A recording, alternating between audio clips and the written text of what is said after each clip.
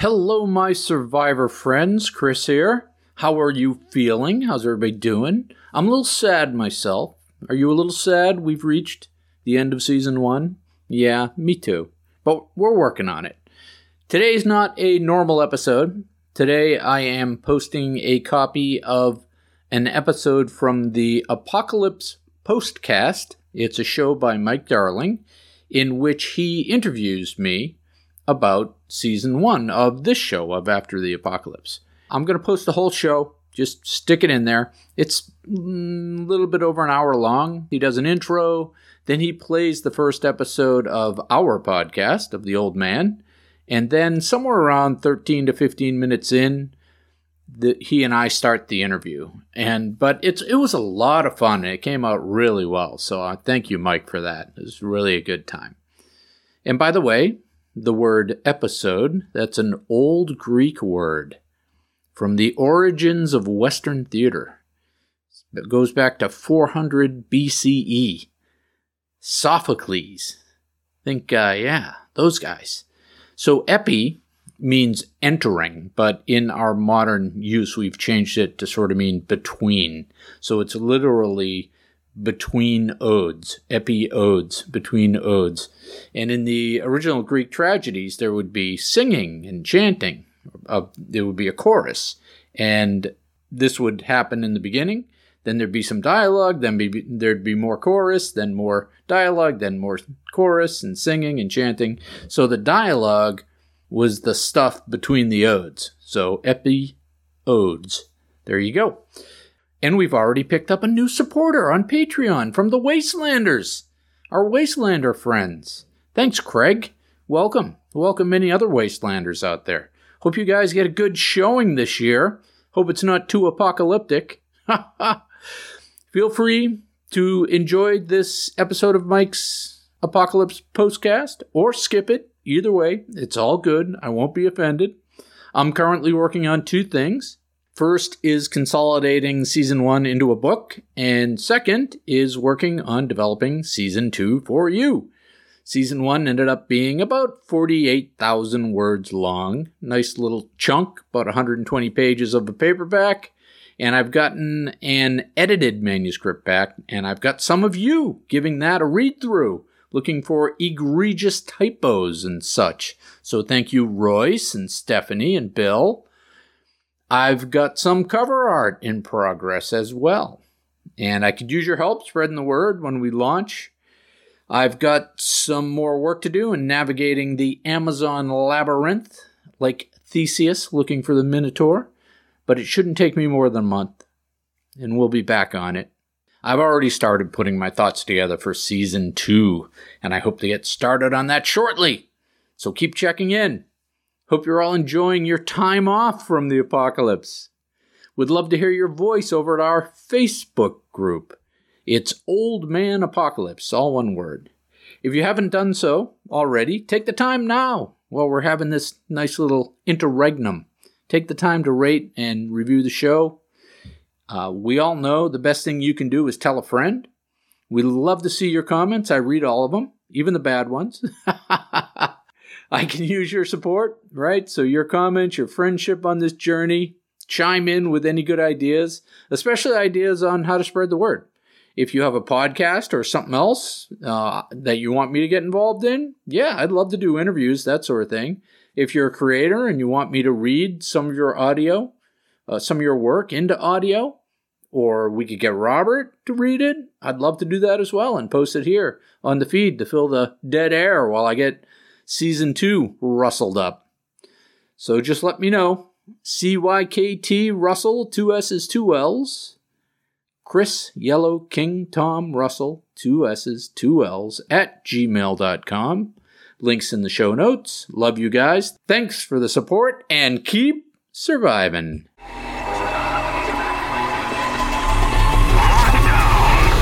What happened? We did this ourselves. They're coming. It can't be. Where is everyone? Hello, survivors, and welcome back to the Apocalypse Post, your field guide to post-apoc culture. A few weeks ago, I discovered this amazing podcast called After the Apocalypse by Chris Mad Dog Russell and narrated by Robert Weinheimer. It's an original story that follows 3 lead characters in the weeks following a global pandemic that wipes out 90% of the population. We first meet the old man, a lone surviving ex-doctor who spends most of his time trying to avoid trouble, but somehow keeps getting caught up in it. And then another character, a woman named KJ, who lost her whole family and has now struck it out on her own to see what remains outside the city. And of course, there's also a dog that's just trying to be a good boy. There's a lot of great storytelling podcasts out there, but not nearly enough in the post-apocalypse genre, so I was wonderfully surprised to find this one and discover it's a great story told in bite-sized chapter chunks and has some truly great production value. There is awesome music. Robert, the narrator's voice, is hauntingly somber, mysterious, and super engaging. And author Chris wraps out each episode with some great commentary and discussions about his favorite books and stories in the post-apocalypse and sci-fi worlds. I'm very excited because Chris has offered to share the first episode of After the Apocalypse right here and right now on the Apocalypse Postcast. And stick around because I'm going to have a discussion with the Mad Dog himself right after to learn a little bit more about the show and how his real life has influenced so much of the story. And if you like After the Apocalypse, I'll leave links in the show notes so you can find the rest of Season 1, which is 20 full episodes, as well as his Patreon page where you can help support the story. And with that, survivors, I bring you Chapter 1 of After the Apocalypse, titled The Old Man. After the Apocalypse, a story of pandemic survival. Season 1, Episode 1, The Old Man. The afternoon sun slanted warm across the river's surface. The water was high from the recent rains, and a muddy hue swirled in the shallows. Early mayflies prickled the surface here and there, and lazy ripples hinted of fish and dorsal fins. A cottonwood tree trailed its branches into the flow, creating a rip in the otherwise placid waters. In the low hiss of water sounds, a man cleared his throat. "How long you been here?" the teenager asked. Near an old shed by the water, an old man leaned back, cleared his throat again, pulled aside the protective gauze of his mask, and spat. "A week or so now." He eyed the younger soul with a mix of weariness and caution. The boy continued, leaning back onto a fallen tree, feigning disinterest. Looking carefully sideways at the old man with shaded eyes. "You must have seen a lot in your time. What did you do before? You know, before it happened?" For the boy knew that the older ones liked to talk about the before times. Maybe he could get this surly old one off his guard. "Yeah, I did. I was there." The old man relaxed a bit and readjusted the weight of his wiry frame like a gymnast limbering up. "I was up north when it began. I worked my way down here where it's warmer. When the first wave hit, it got pretty weird," he continued. "Once the system got pushed beyond its limits, things got bad fast." He eyed the boy and gestured with a shrug to a partially collapsed, burnt-out building tipping into the river a few kilometers downstream. "A lot of people died," he finished as if to say, "That's all I have to say."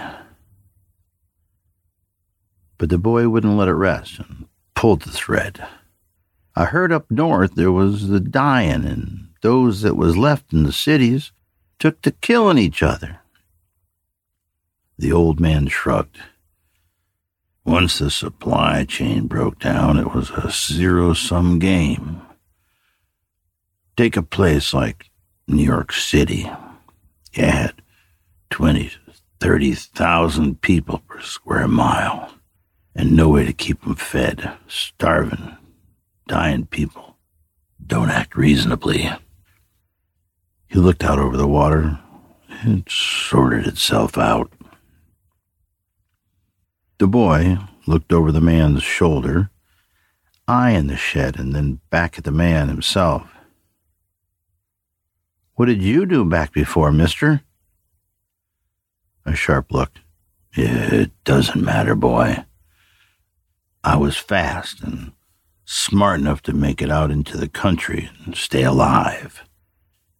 He covered 100 hard miles that first day and got out of the trouble. Those that couldn't run stayed and died. We ran and lived." His eyes clouded over with the faces of ghosts. The boy adjusted his dirty mask and casually moved his hand towards the hilt of his machete, as if brushing off a bit of dirt. "You got anything to trade, mister?" The old man noted the boy's movements and squared himself. "I have some dried fish and squirrel, plus some sweet marsh plant that makes a pretty good stew. I'll feed you, kid. I have what I need here, but I'm not looking for company." "I won't say no to a meal, mister. You've got a pretty good setup here." "I survive." "Thanks, mister. Let me cut some wood for a fire," the boy said, smiling, unsheathing his big blade and shouldering his way casually forward. The old man rolled quickly over the log he was seated on. Landing on his feet, he took off running along the sandy shingle of the river. "Come back here, you son of a bitch!" yelled the teenager, taking off in pursuit. But the old man already had a 25-foot lead and was racing ahead. The old man settled into a hard pace, his homemade sandals biting firmly into the soft mud. The boy was close on his heels, swearing and slipping. A well-traveled trail opening on the left, and the old man had disappeared into the forest and up a steep, loose, rocky climb. The kid was pretty good and was staying close. Others might have given up at the sight of the big climb. The man breathed deeply, filling his lungs, willing his heart to push blood down to soothe the burning in his thighs. 3 more stilted strides pushed him over the crest, and he shook out his arms, unfolding his lanky frame for the long descent along the ridge. He could hear the kid about 25 meters back now, struggling up the loose slope. He relaxed his form and balanced his body against the downhill with long, quick strides. Through a cedar thicket and back onto the river's bank, he pushed hard now for the shed. He rounded a corner and reached for where he knew it would be. The kid was breathing hard, and he came into view. He looked quite surprised, eyes wide in his dirty face as the old man settled his breathing and released the bolt of the crossbow. It struck the boy cleanly in the chest. The boy staggered a couple more steps with his momentum and fell, with that surprised look of unbelief still on his face. The old man scratched his scraggly beard and considered the kid laying on the ground, blowing bubbles of blood around the corners of his mouth. It wouldn't be long now. The old man hated to do it. He was supposed to save lives, not take them. But in this new world, after the apocalypse, the rules were different. It was every man for himself. Even so, something old and familiar felt sick inside of him. It was obvious to him that the kid was sent ahead to infiltrate his camp and catch him off guard. He saw it coming. It was his gift and his curse to be able to read people and see around the corners to what was probably going to happen next. He wasn't always right, but he was right often enough, and he had learned to trust his instincts. The kid had stopped breathing. had gone to meet his ancestors. He had been added to the great pile of bones that was humanity's legacy. What did the old man care? Why should he mourn one more death on top of the millions that had recently been rubbed out of existence? But still, it bothered him. Sure, it was him or the kid, but what was so special about him? One old man surviving in the apocalypse. What did it even matter? One more day? One more week? In the great chaotic calculus of the universe, maybe that kid deserved life more than the old man. Maybe he just snuffed out a future leader, the great savior who would rebuild this wreck of a world. The old man shook himself out of his thoughts. It was done. He wandered back into the shed he'd been squatting in and saw the old medals hanging on the wall. Some sort of race medals achieved by the previous resident.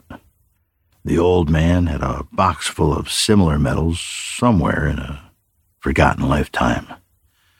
The old man considered it for a moment. He took a medal from the hook, stooped, and hung it around the boy's neck. He put his hand on the boy's forehead and uttered a swift prayer to their ancestors. He asked for forgiveness. He dragged the body to the river's edge and rolled it into the swiftly flowing stream.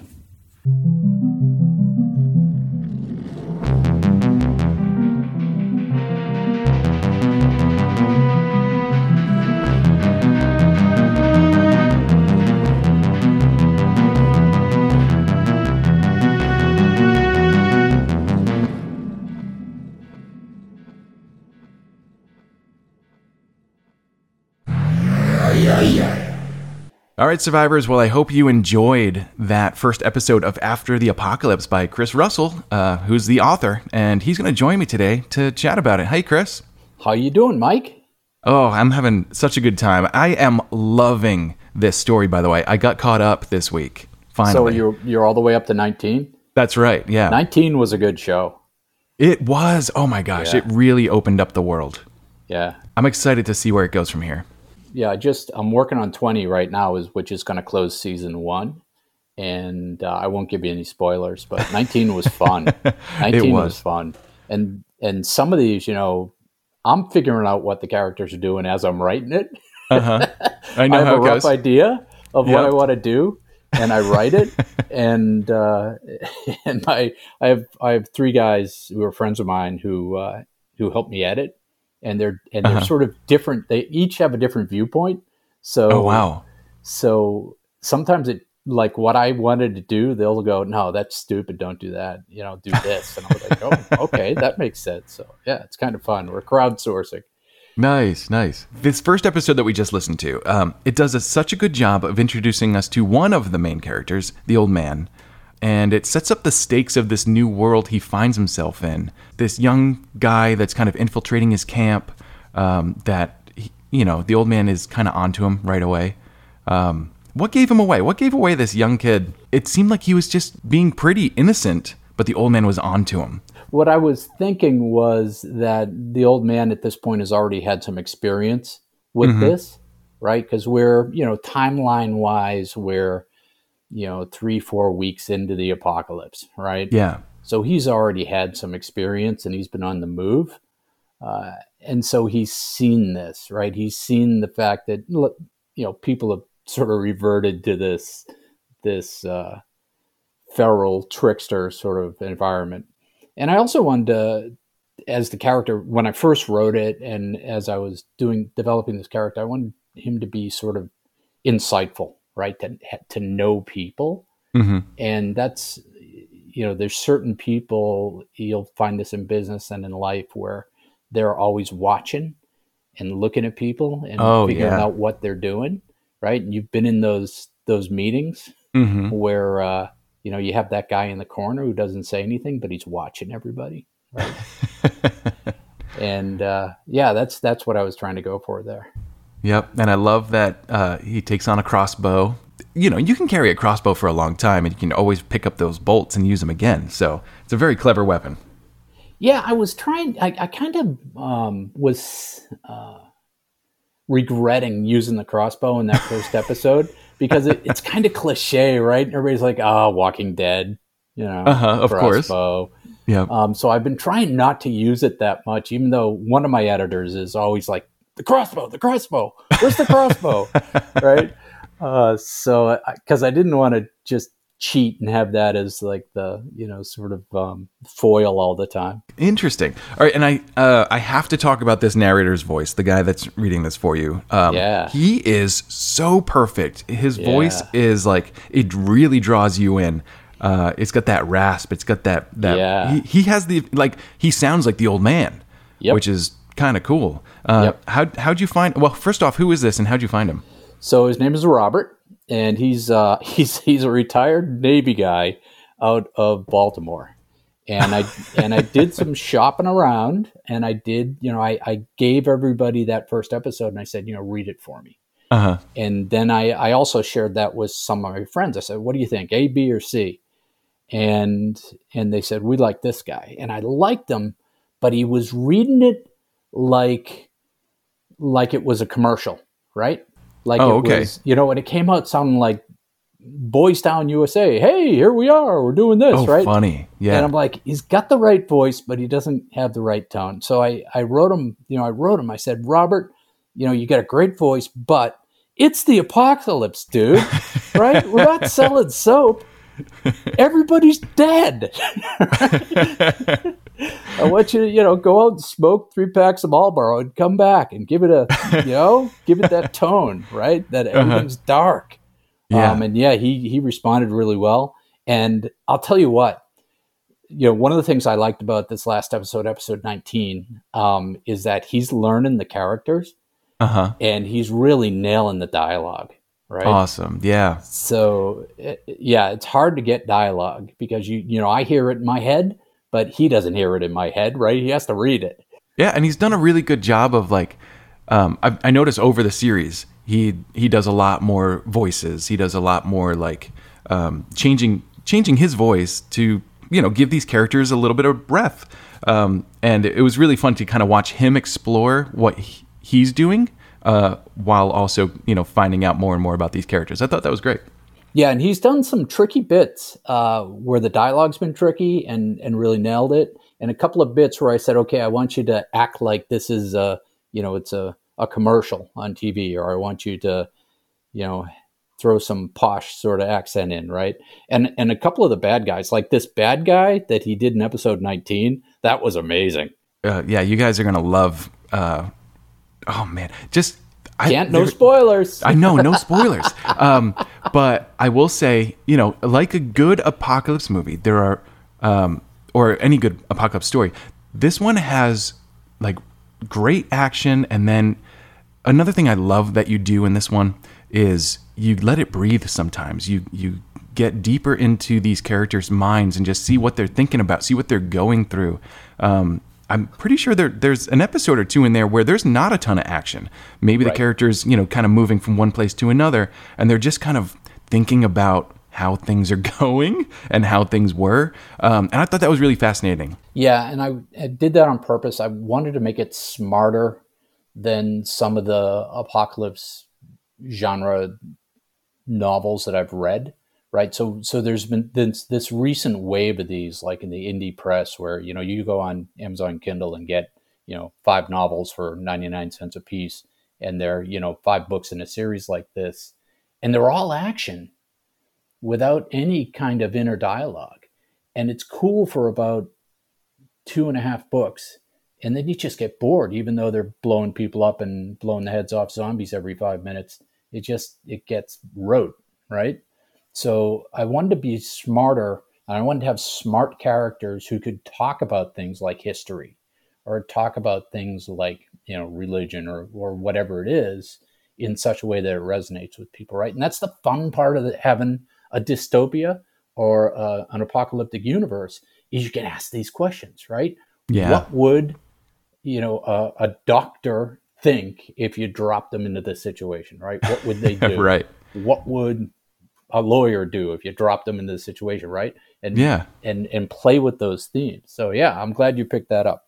Oh, totally. And as you were just talking about that, I remember like, okay, so one of my favorite movies and a lot of people's favorite movies is the original Jurassic Park. And it had a certain magic to it because it, you know, it's a Spielberg film. So it had the action, it had a lot of pretty things to look at, mostly giant dinosaurs. But it also had those moments of calm, those moments of regrouping where the characters could have some interaction and, you know, kind of share a little bit about what they're going through while also trying to keep each other calm. Specifically when Dr. Grant has the kids up in the tree and they're looking out at the brachiosauruses. I think that is the scene that defines the movie for me because one, it's where the character is changing. You know, he didn't like kids and he's starting to, you know, appreciate them, to care for them again. But it's also this moment of calm in the middle of ridiculous action on both sides. So I agree. And I think all good stories should have those moments of calm. Yeah, and I don't know if you picked that up or not, but there's character arc, right? So the characters internally are struggling with stuff, and they'll start in one place, and their journey is to get to another place. And again, without giving out spoilers, I wanted to work some of that into the main characters. So you see that arc, right, where they're struggling with this stuff, and they're evolving and growing, or maybe devolving and growing, right? Yeah, totally. All right, so can you give us kind of a what are we going to expect out of the rest of season 1? What are we going to see these characters do throughout season 1? Yeah, so it's a lot of universe building where we have to know, okay, who survived, right? Mm-hmm. And develop a couple of main characters that we can then care about and follow. One of which is a dog. I love the dog. We've got to have a dog, right? Yeah. And add in some antagonists, right? Some bad folks, and sort of establish that there is this risk because, you know, nobody's going to listen to a story unless there's stakes, right? So what are the stakes? But the stakes have to be bigger than just running from the zombies. There are no zombies in here, by the way. This is not a zombie apocalypse.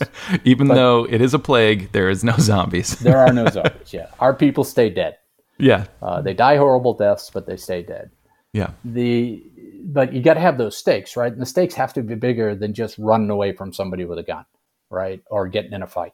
They have to be bigger than that. So as I progress through this, we're building those stakes. And those stakes are for the world, right? What's the world going to be coming out of this? Right? And how are we going to get there? And can you kind of define the world, like, you know, prior to this story starting? What is happening? How have things devolved? Kind of like, let me know what's going on outside of the area that these characters are in. So I'll tell you a story, right? This first chapter popped into my head that we just listened to.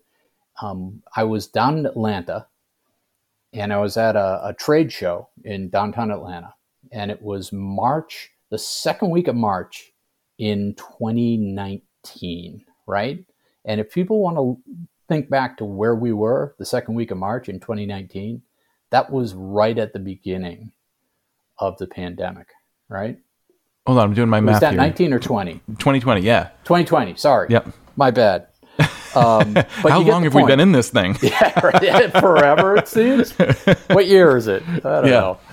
But so I was there at this trade show, and it was like creepy because, you know, there weren't any people around, and everybody's talking about plague, right? Mm-hmm. And so I got up one morning, and I went for a run, and I found a trail that took me down to the Chattahoochee. I was staying up on the north side by the ballpark, by the new ballpark. And I found a trail that went down to the Chattahoochee, and I was running down the Chattahoochee, and I was thinking, this would be a great place to start an apocalypse right here on the Chattahoochee, cool. Right? Mm-hmm. And that's where that scene comes from. So I played out the plague at that point and said, okay, what if this plague kills off 90%, you know, or 95% of the population? What's going to happen? What kind of chaos is going to ensue if you have that kind of that kind of threat and that kind of population drop really quickly, right? And what's that going to do to nature? What's that going to do to the infrastructure? What's that going to do, most importantly, to the people in these characters, right? And my premise is that stuff will go to hell very quickly.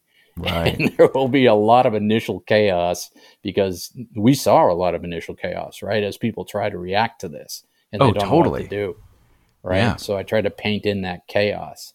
And then through season 1, we're getting, probably a couple months in. So things are starting to mellow out. All the fires are starting to go out, but now new centers of gravity are starting to coalesce, right? So that's really, that's sort of the timeline and the setting. And how long did this plague take from patient 0 to where we're down by 95% of the population? Is it weeks? Is it months? It sounds like it was pretty darn fast. It's fast, right? So my premise is it's weeks, right? And I'm gonna have to figure out the science behind that. You got to trust me. You got to trust me at this point. But I have some ideas on how that could happen. Okay. Without any spoilers for season 2. But gotcha. So there's some interesting evolutionary things, just as a little spoiler, that our old friend Yersinia pestis did to be so devastating in the Middle Ages, which is the plague, by the way. That's the Black Plague, Yersinia pestis. Yersinia pestis, yes. I never knew its name. Yeah, it did this cool thing where it said, "Hey, prairie dogs aren't good enough. I'm going to jump to rats." Yeah. And then it said, "Oh, rats aren't good enough, so I'm going to jump to fleas. And fleas, I'm going to make it so they get really hungry but can't eat anything but infect whoever they bite," right? So it did these series of evolutionary steps of jumps that made it incredibly devastating, right? And that was a bacteria. So I got to figure out how to do the same thing with a virus. But yeah, you're right. It's a couple of weeks, right? And if you think about the chaos that kind of speed would induce, right? Just chaos. Everybody would be unhinged. Yeah, we've seen that with different local experiences, coastal flooding. People, well, first off, I'm so proud of when I see people actually trying to help, but there's also a lot of looting that happens. Crime kind of goes unpunished for in certain places, and yeah, people will change pretty quick when their life is on the line or when their family's lives are on the line. Yep. And when they feel like it's a me versus you rather than a we're all in this together, humans can devolve very quickly. Yeah, there's a very thin line between most people and that kind of de-evolution, right? So that's a fun part of this kind of universe, is you get to play with those themes, right? Oh, totally. Yeah. So and to your point, historically, we've been through a bunch of apocalypses, right? Local apocalypses. Mm-hmm. I mean, I don't know if it was that episode or the second one where I talk about, the Romans in Britain, and then, you look at the Byzantine Empire, these people, if you talk to them at the time, they would have gone, yeah, my life just went away, right? Right. My civilization just disappeared on me. Yeah. What am I going to do? So yeah, it's a common human theme. Oh, totally. And you know what's hilarious, Mike? What's that? Is that dystopia is so popular right now, whereas you probably couldn't give away a utopia book where everything's cool and everybody likes each other, right? Well, yeah, we're in a bit of a no one trusts the government, and probably rightfully so, phase right now. We both lived through 9/11. I have to wrap my mind around the idea that there are adults out there that were born after it at this point, which is kind of wild. But yeah, we've found our own little bits of dystopia come out of 9/11 with the government took some more rights to spy on us without us knowing, and the security lines at the airports completely changed. Even still, it's kind of mind-boggling that there's this much security just to get on an airplane. Yeah. So yeah, it's little bits like that man, I hope it doesn't happen again, so that we don't have to like take a next step, because it already feels like a little bit of police state when you're trying to travel like that, you know? Yeah, well, if you turn that back around to what we're talking about, right? That's again the power of being able to play with these themes, right? Yeah. In a dystopian universe. So you mentioned when you were talking about this story being in its first inception, you said you were running. So you're a long distance runner? Yes, I am. That's awesome. I never got into it, but I run short distances, and that is my limit.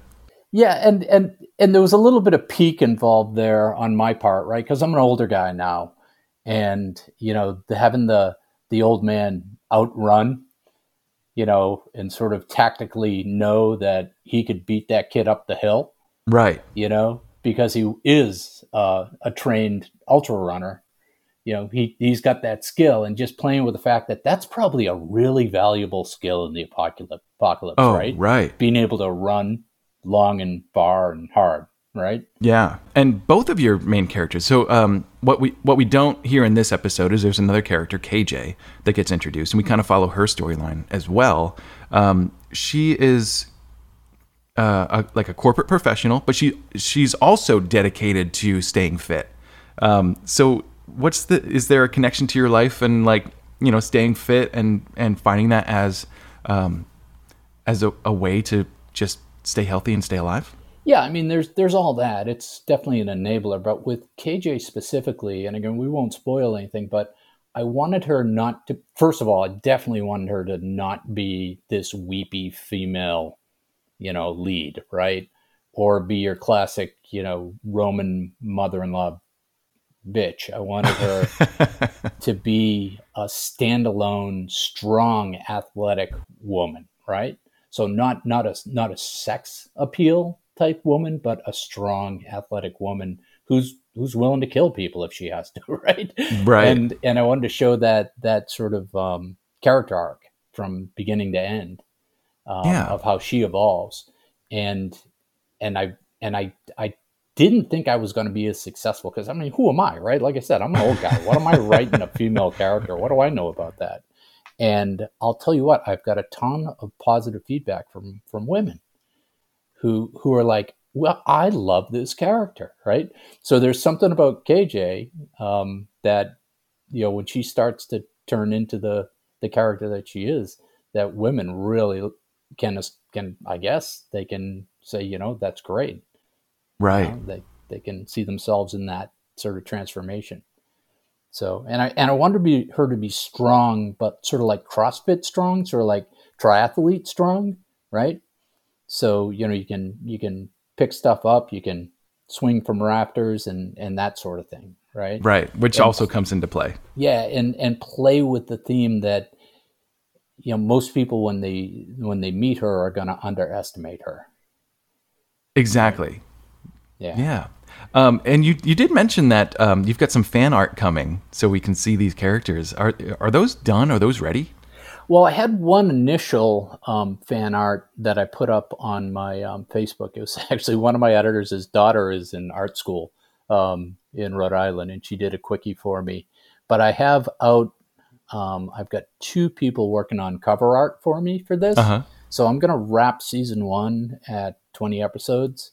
Uh-huh. And I'm going to turn that into a book, ebook, audiobook. Right. Great. Oh, so we'll see the art with that book. Right. That's cover art. So I got one guy working on it who I'm not impressed with what he's done so far, but hope springs eternal. And then I also asked my friend's daughter, I said, hey, you do this, do it well, I'll pay you. Because she was pretty close to the mark on her first sketch. And that's, like I said, that's up on my my Facebook page. But the cover art for the podcast shows that sort of that old guy there. That was just some stuff I found online and played with. I like the dark nature of it. I should also mention there is a third character that we've mentioned earlier, the dog. And his name's Bill, which is a very unusual name for a dog. Where did that name come from? Bill the dog. Bill the dog. That you're going to find out in some dialogue in the future. Okay. Where that name came from. Okay. But so Bill's an interesting character in himself. People like Bill. Yeah, and we do get some of it's written from his perspective, which I think is pretty fascinating. Yep. Again, trying to do stuff. I said, okay, I'm going to try to write the first half of this episode from the dog's perspective, right? Yeah, right. And it went okay, right? So. Oh yeah, and what's really funny is like he does have a little bit of that personification that you'll find in a cartoon where he's got the mind of as astute as a human. He can think about things and he's not just thinking food. That's my person. I need food. Yeah. So, but I'm a dog guy. So I've had a couple of dogs who actually run with me. And so I've had border collies, and anybody who knows border collies knows that, they are super smart. Right. And that's the problem is they're just super smart and they want to do stuff all the time, which is a challenge. Right. So, yeah, Bill, got to have a dog. Yeah, and he's a very necessary part of the story. I don't know how to say this without spoiling. Oh man. Just wait. Keep listening to this podcast because you're gonna get to Bill and just find out how important that little pooper is. He's a good dog. He's a good dog. Yeah. So is this your first post-apocalypse story that you're writing and podcasting? Yeah. So it isn't. I've been a creator and a writer my whole life, right? Mm-hmm. So I have other stories and other sort of brief forays into this. But this is the first time I organized myself and said, hey, I'm going to do this. And the reason I did it as a podcast, again, was to force myself to do it, right? Yeah. Because it's easy to say you're going to do it, but committing in podcast form. So now you got a bunch of people out there who are waiting for the next episode. You got to do it, right? So So I needed something to do in the apocalypse that was that kept the creative streak going there, right? So. Yeah, of course. And you started after the apocalypse. I think you launched in January of this year, right? 2021. Correct. Yep. Which is just a few weeks before I started doing this, which is a podcast version of the YouTube show. But I absolutely love it. How do you like podcasting? So it's fun, right? I mean, everybody has a podcast now, right? Like I said, I started podcasting back in 2007, 2008, and it was different then, right? Because it was only like 6,000 podcasts, maybe. Right. And, yeah, now there are millions. Hard. It was technical. You had to do stuff. And the audio was terrible. And all that stuff. And they were hard to listen to. But once the iPod came out, it sort of exploded. But now everybody has one. So that's the old joke, right? In Silicon Valley, if you're at a party and you can't remember somebody's name, you just ask them, hey, I really like your podcast. How's that going? Right? That's great. But no, I like the medium a lot. And because it's very democratic, right? And everybody's got something to say, and maybe there's only 10 people who care about what you have to say, but there you go, there's 10 people. Yeah, and everyone's an expert in something, or at least we can talk about something, or come up with original stories or whatever it takes. Everyone's got some creative bug that they need to let out. And it democratizes, right? Because otherwise, how would you have done this in the 1990s or 1980s, right? You couldn't have done it, right? Yeah. You couldn't have done this. You would have had to write a book and get it published. And that never would have happened, right? So podcasts allow people to give themselves permission to be creative. Yeah, and I think podcasts are now where YouTube probably was 10 years ago, give or take, where, there's a lot of channels out there. You're right, it's been democratized. The technology's there so that people can do things pretty easily at home, which is, it's a lot of fun. It is, yeah. It's a lot of fun. I'm using Acast for this new one, just because it's simple, right? It's just simple. Yeah, I want to actually pick your brain about that a little bit after the show. Sure. But yeah, so let's see, what else do we have here? Is there already plans for season 2? Oh, absolutely. Yeah. Are we going to follow the same characters? Yes. we're gonna keep going. Feel like we're playing 20 questions here. Yes, we're going to keep going. The timeline might jump around a little bit, and we're going to introduce new characters. I have some new characters. I actually already have some of these chapters written. Oh, cool. And I think season 2 is going to be sort of, how do I say this? Sort of like The Hobbit, right? Where you have the Battle of the Five Armies. I'm going to start because like I said, centers after you're into the apocalypse for a while, center of gravity start to coalesce. And so we're going to walk through those different centers of gravity and how they come together and interact, right? Awesome. Yeah. Yep. Perfect. And I'm hoping to do 5 seasons if I can. Awesome. So that's, that should get me to retirement. Awesome.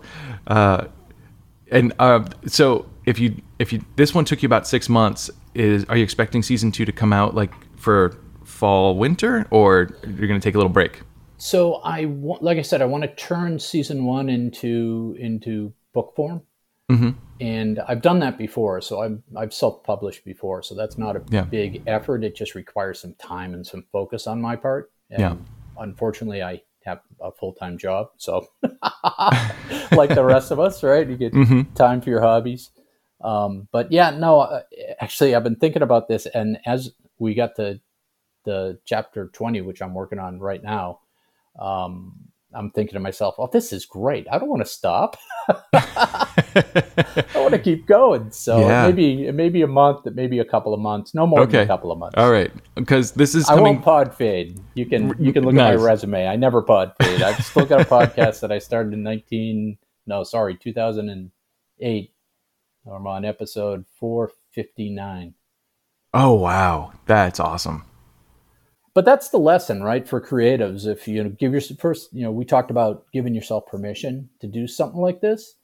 But if you can keep doing it, you're just, maybe it's this little thing, maybe it's 1,500 words and you're stacking that up every week. By the end of, 10 years, you're going to have a lot of words. You're going to have 1 million words, right? No kidding. Right. Yeah, and I do say this as a bit of a selfish fan. Like, I would like season 2 to come out as soon as possible.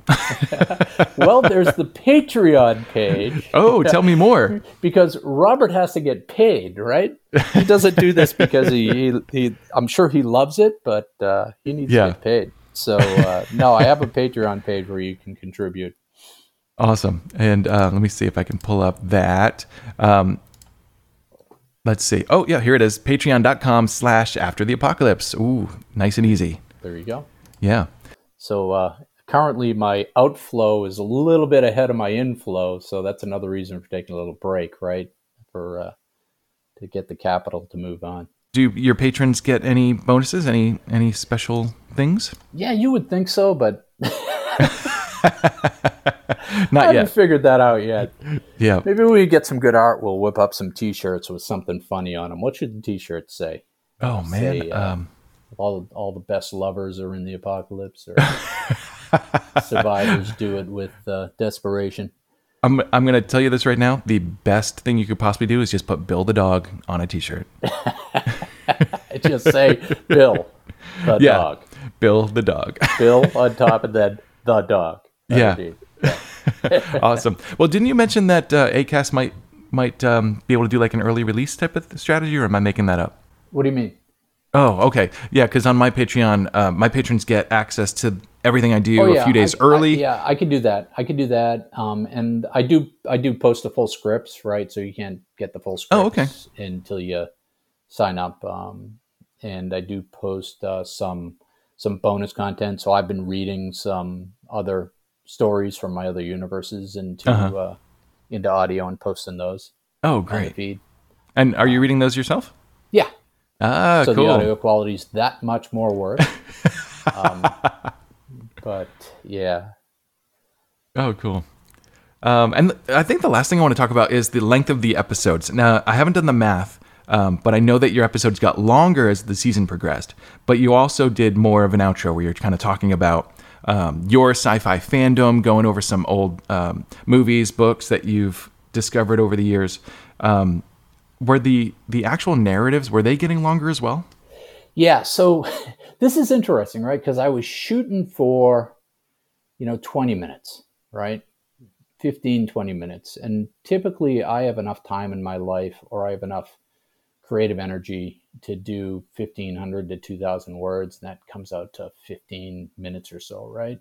But I said, okay, let's take this and make this, instead of calling this a disadvantage, let's make this part of our strength, right? This is what we do. And so I said, we're going to make this small bites of podcast. So yeah, they started out a little bit shorter as like 15 minutes, but then as I started, developing the story and getting into it, it was hard to keep them under, in that bite size, right? So now I try to get somewhere around 2,000 to 3,000 words. Got it. Right. So 2,000, 3,000 words comes out to be around 20 minutes or less. And then I started adding those outros because, I'm thinking about this stuff as I'm doing it. And I'm saying, maybe other people would be interested in what I'm thinking. Right. So some of this, if you like 1970s or 1940s science fiction, some of this old stuff that's been fun to explore, which is, all of this stuff is crammed into me as a big meat grinder that comes out as After the Apocalypse, right? This is all the influences that I've collected throughout my life. Oh, and great. One of the things we were talking about on my Facebook group, which I forget what I did now. Oh, it's called Old Man Apocalypse, is the Facebook group.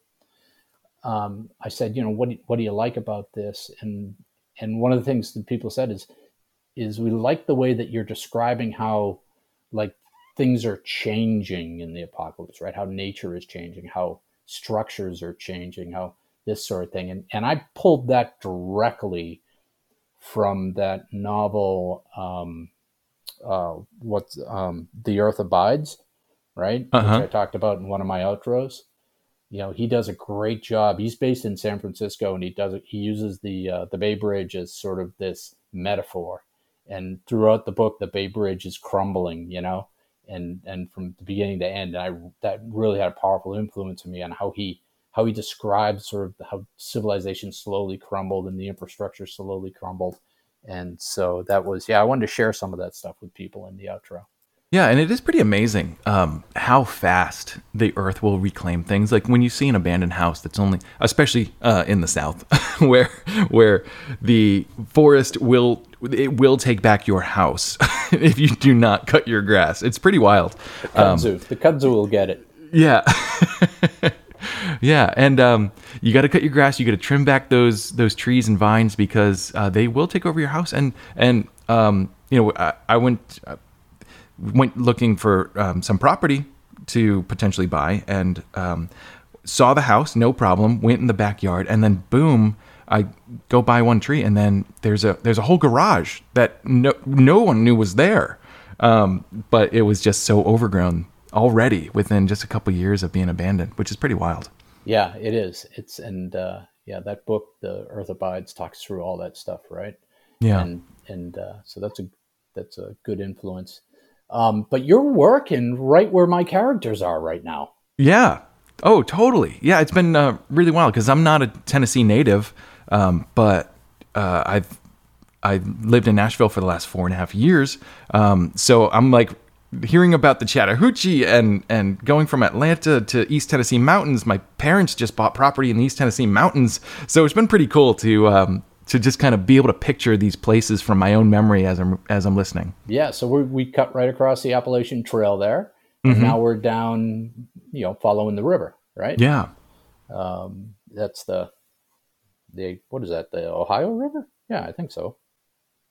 I don't know. Big river that goes through Tennessee on the border. Yeah. Shoot, I'm gonna have to look this one up. There's the Chattahoochee, of course. Yeah, which the is Hooch, near the Hooch is Chattanooga. in Georgia. That's down in Atlanta. But then, Oh, gotcha. But yeah.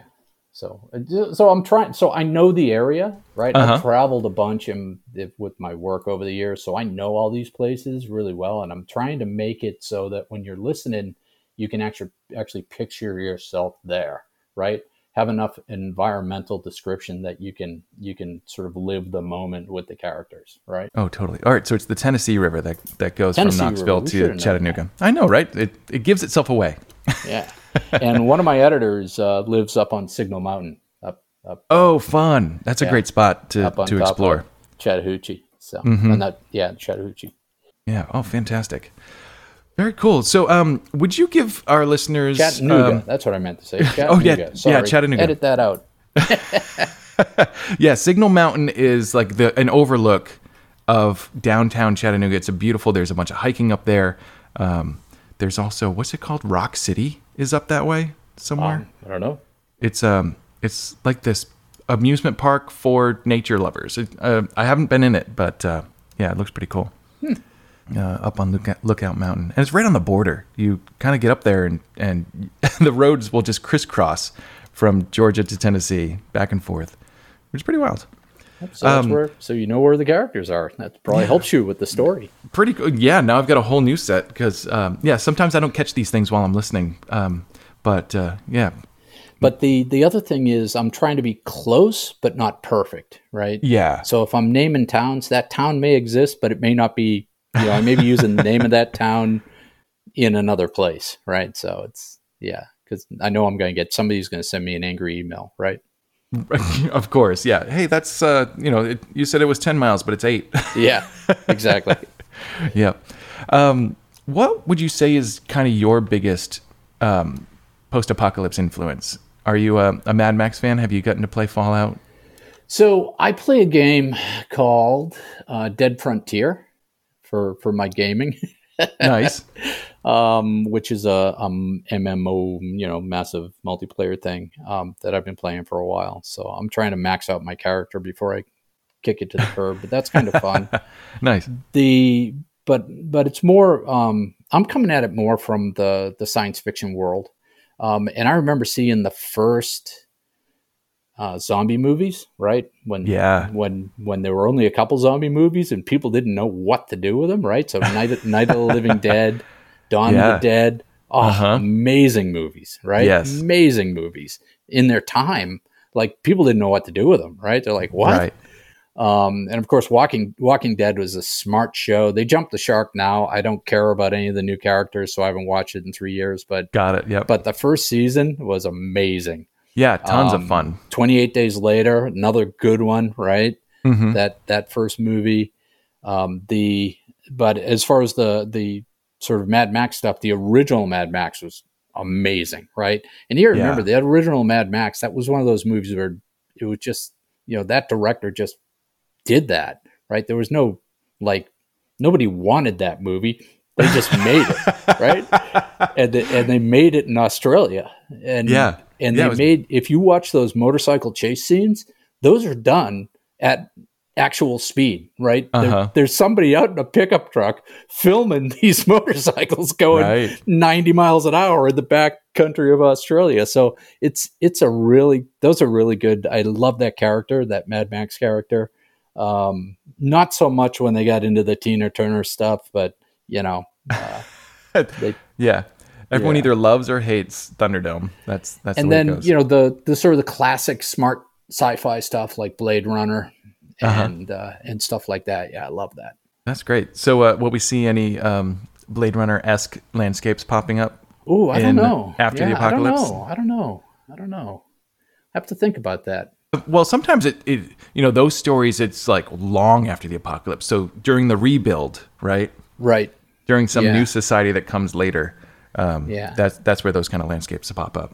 Yeah, but it's interesting because it's futuristic. If it was if civilization actually went away and you drop back to early medieval times, people wouldn't be dressing like that, doing that stuff. They'd be out trying to grow potatoes, right? Exactly. Yeah. So, yeah. Yeah. Can I go catch an animal so I can eat this month? Exactly.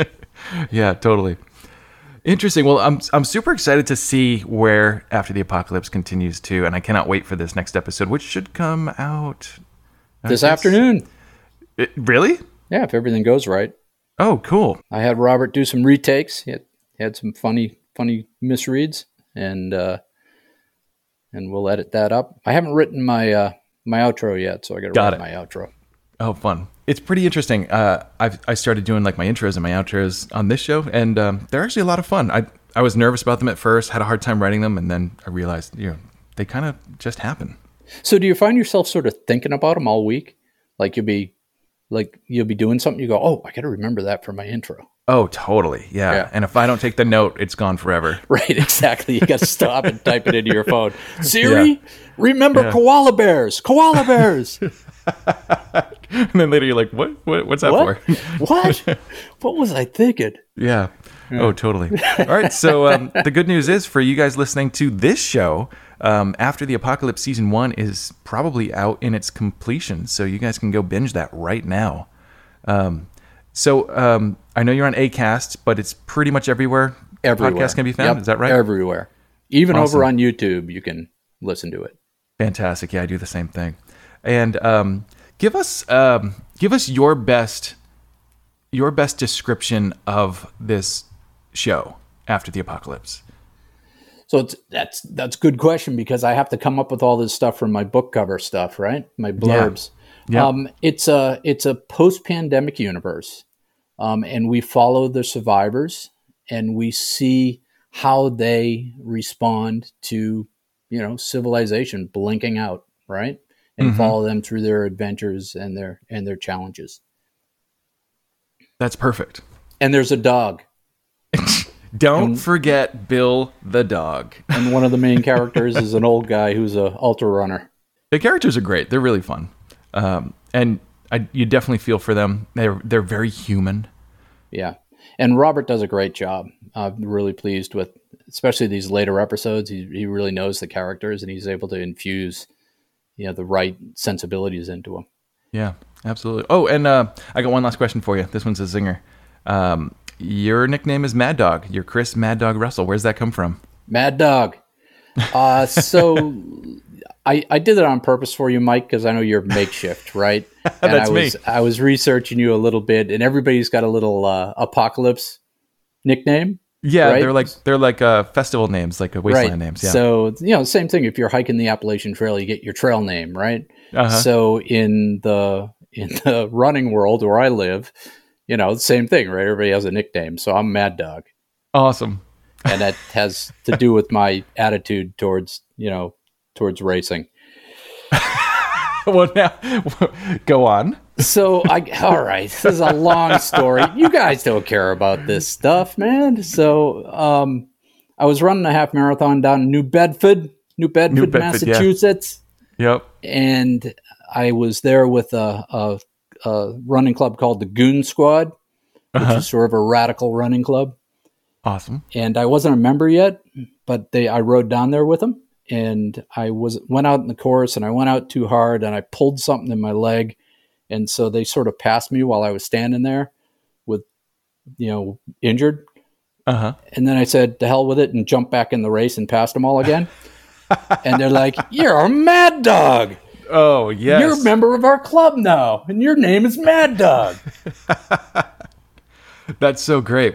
That's a well-deserved nickname. So well done. There you go. That's probably first time I've ever told that story on on a podcast.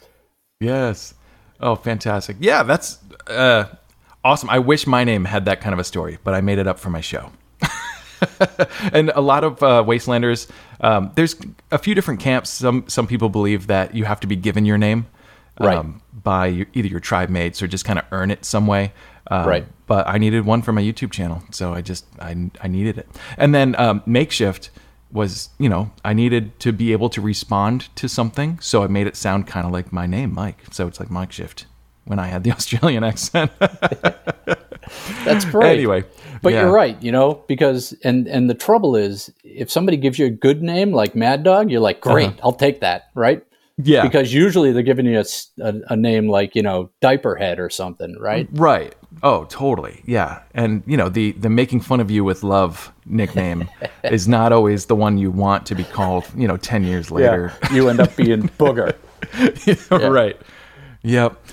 Awesome. Okay, guys. So I'm going to put all these links to After the Apocalypse, the web series. Also, the Patreon, if you want to help support Mad Dog, Chris Russell, creating more of these, because I swear you guys are going to love this show. You're going to get hooked, and you're going to want more. So consider dropping a couple dollars over there to help keep the show running. Chris, thanks so much for coming on the show today. It's been an absolute pleasure to get to talk to you. Yeah, Mike, this was great. Thank you so much for having me on. I Absolutely. really enjoyed it. Oh, such a good time. Yeah, and getting to talk about what makes this show tick is great. And I'm definitely looking forward to hearing this last episode, which, again, you guys can listen to right now. I cannot wait for season 2. Right, man. It's a wrap. Awesome. Yeah. All right, guys. Well, for all you out there, if you enjoyed this episode, please share it with your friends. And if you hated it, share it with your enemies on the collar of a wonderfully good boy named Bill the Dog. I'll see you next time, survivors. Stay alive. And days and days and days and days. Hey survivors, if you want to help support The Apocalypse Post and get some rad merch in exchange, head over to theapocalypsepost.square.site, where you can pick up some patches, postcards, or our newest edition, a set of guitar picks. Or get yourself a limited edition Apocabob pin. This little man is showing the world that all it takes to survive the end times is a gas mask and a dream of, well, just staying alive.